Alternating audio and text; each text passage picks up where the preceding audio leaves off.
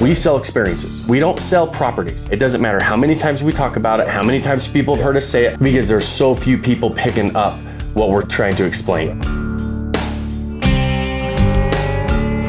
What's up, guys? Welcome to another episode of the Vacation Rental Revolution podcast. I'm your host, Shawn Moore, and I'm here with my main man, Dave Sivulich, for our Whisky Wednesday segment. And so these are when we're going to dive in. Short, quick, to the point episodes. We're going to talk about some trending topics. We're going to answer some questions that you have. And so we'll dive right in. If you're new to these segments or new to listening to this and you want to have some of your questions answered, make sure that you hit us up in the comments, the socials, wherever you're following, listening to this on. Send us an email to support@vodacy.com. We'll make sure that we get your questions answered on an upcoming episode of Whisky Wednesday. So Dave, you're always the MC on these. Hey, by the way, got my cowboy boots on today. I saw that, dude. I hope everybody can see that on the camera. Old Dave it's put a little different, boots on. You know that statement that everybody knows, will want to be like Mike, you know? Yeah. I just want to be like Shawn. Okay. You know what I mean? We ditched the Lululemon for some rainbows and some cowboy boots. I feel good today. So. I'm going to drink to that one right now, right early on. So I got my cowboy boots on. We always talk about something kind of personal or something about us, really. I don't know if it's personal, but books versus movies. You're a book guy. You like to read. You like to watch movies, podcasts. What's your favorite? For sure, podcasts and books. And books. When I say books, I don't read a lot of books anymore. I listen to audiobooks. Yeah. But I do that every day. I love it. Yeah. Like if I'm home by myself. Last night I was actually home by myself. The kids were out doing some stuff, and I just, instead of turning on the TV, I turned on a book and listened to it and just sat there and listened. All right, I like that. I'm a big audiobook guy. That's why you're so smart. I don't know about that, but that's what I prefer to do. Yeah. Unless there's a game on. I like watching games. I don't remember the last movie I watched. The last movie I probably watched, and it's probably the only movie I've watched in probably the last 5 or 6 years, is the new Top Gun that came out. Oh, nice. Summer. Yeah. So I watched that one. I really liked that. Yeah. I enjoyed. I used to watch a lot of movies. I really enjoyed movies. I just haven't been going. I just I started getting into the driving, listening to podcasts, books on tapes, and so What about you? Good. They always say the people who read and do that kind of stuff are the smart guys. I'm, on the other hand, a movie guy. So explains a lot. Yeah, it does. It does. I love movies. I like documentaries. I love all kinds of movies. I like to sit on the weekends and in the evening or whatever, watch a movie and stuff. So I like more of that. I'm not a big reader. I never have been. I probably can count literally on one hand, maybe the amount of books that I've read since I graduated from school. Since I graduated from school. All right, we might have to edit that. Now I do listen to books, on tape, as you will, and I do that once in a while. But I'm not a big reader, so I always find myself when I'm reading, I'm thinking of something else, and who just walked by, and what's going on, or what was that noise? I'm just like, focus. Give me a movie, and I'm happy. So. Anyways, all right. Well, we know, a book guy, more of a movie guy. So that's good. All right. Well, let's jump in. So we got a trending topic, something in our world, something short-term rental. And we've talked about this a little bit before. It's a topic that keeps coming back up and super important because to have success in short-term rentals, you have to design the experience. You know what I mean? We talk about that a lot. One of the things that I saw kind of trending this week was make sure that you design your short-term rental to your guests and not to your likes or your wants. Does that make sense? Yeah. When you're home at your house, you would do different things than at a short-term rental for your guests. Like, oh man, I don't really like that. But it really doesn't matter if you like it, if your guests like it and they want it. That's how you should have your goals and keep in mind of what they do. You agree? It is probably the trending topic in our space. Like probably the main topic that people need to understand. Yeah. I'm on, last week I was on a panel with a lot of different experts in our space. This is always one of the main topics we talk about is creating an experience, a unique experience, and you create it for a target audience, right? And so, and you're exactly right. You have to design a short-term rental way different than you're going to design your home. A home, right? In your own home. And your tastes are going to be a little bit different. You're trying to create this different experience there for a specific target audience. Now, I always tell people, you should be part of your target audience. The reason I say that is because it's going to be easier for you to put it together. Now you have that mix of, okay, I can design it kind of for me, but also it fits with this experience that I'm trying to create. But it's totally different. Designing a short-term rental is totally different than designing a home. And we bring in very specific designers for this, right? We work with some of the best in the business. Our designer, Mike, he always says, admittedly, I'm not the guy you want to hire to design your home. Right. You want different designers to design your home. I know how to really create and design a short-term rental because I know how to bring the experience that you're trying to create to life with the design and the furnishings and everything else. Yeah. And when I say this is the topic and the main topic and the trending topic that we're going to be talking about for years, is because in our game, that is what we sell. Right. We sell experiences. We don't sell properties, and people miss that. It doesn't matter how many times we talk about it, how many times people heard us say it. I feel like a broken record most of the time, like where I feel like we talk about this over and over and over, but we do it because there's so few people picking up what we're trying to explain. Right. And off camera on this, this panel that I was on with a number of different experts, there was about 8 of us operating at a high level, teaching other people, having courses, mentorship programs, and we were talking off camera, and we were saying of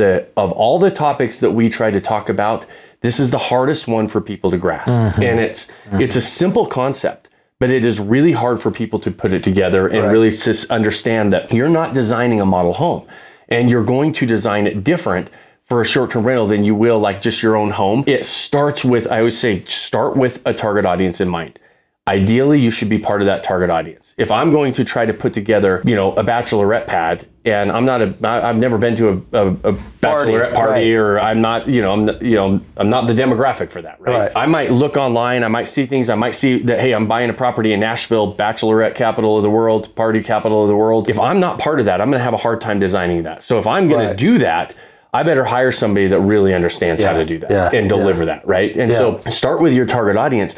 Be part of the target audience, right? When I design properties, all of my properties are designed around outdoor activities, and most of that is outdoors. National parks, state parks, hiking, those types of things, fishing, the things that we love to do in the outdoors, because I understand that market. I understand what they're looking for. So I keep my portfolio fairly consistent to that. You don't find me, I don't have urban properties. I don't have, going down and enjoying the city life. Not that that's not a great experience, and somebody that would do that, that's not me. And so that's okay. That's why I always tell people, following this process of picking a target audience, creating a unique experience, understanding how to market that, the process is the same, but you and I are going to have completely different portfolios because of who we're actually trying to target, what we're trying to articulate, what we're trying to set up. There's hundreds and hundreds of different target audiences, tons of different experiences that you can create. And you have to lead into designing these properties that way, with that in mind.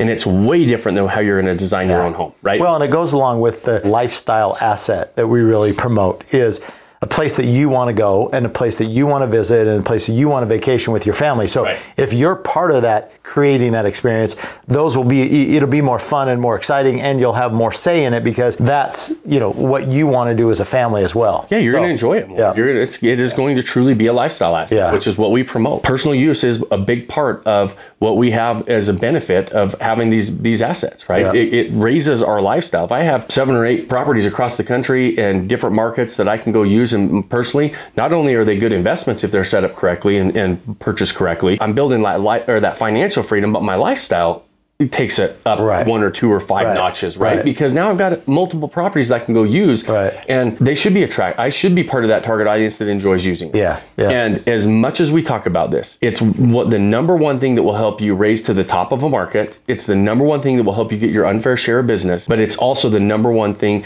that is so misunderstood and the people least, it's the least implemented strategy across the board. You go look on Airbnb, Vrbo, it's like you're looking on Zillow. People are trying to sell properties, and the property is down the rungs of the ladder, multiple notches when it comes to the actual experience. Very few properties are the experience, and they're so few and far between. Some properties, they are the experience. They're not the majority. And I think of, like, giving a couple examples is, like, for instance, if you, at your home, in your master bedroom, if you don't have a TV because you don't, you like to read books and you don't want to watch TV at night, well, that's great. But at your short-term rental, a lot of people like to watch TV, watch the news and so forth before they go to bed. So don't not have a TV in the master bedroom because you don't like it at your house.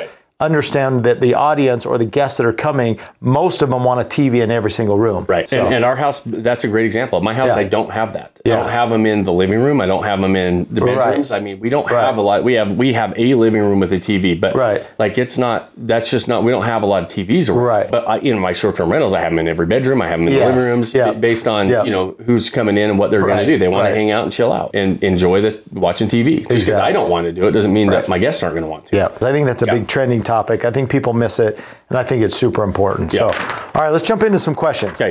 What is the biggest mistake people make when deciding if the short-term rental strategy is right for them? So I'm going to back it down where I feel like the biggest mistake made in general is, and it applies to deciding on short-term rentals. The biggest mistake is people are getting really comfortable sitting on the sidelines, not making a decision. Right. When you're figuring out what asset class or what investment or what you want to do to build lifestyle and financial freedom, I'm a big believer of what Warren Buffett said. You've got to create a second source of income. If you're not making money while you sleep, you better be working on figuring out how to do that. Take your active income, take some chips off the table, and put it into something. And so as you're analyzing all the different asset classes, all the different options that you have, there's going to be pros and cons for everything, right? At some point, there's not going to be one that checks off every single box and it doesn't have any cons. They're all going to have pros and cons, including short-term rentals, right? And so you have to analyze the ones you're interested in, and then you have to say, okay, which one of these passive income vehicles checks off the most boxes for me as far as what I'm looking for lifestyle and financial freedom, and then make a decision to move forward. The biggest thing that I see across the board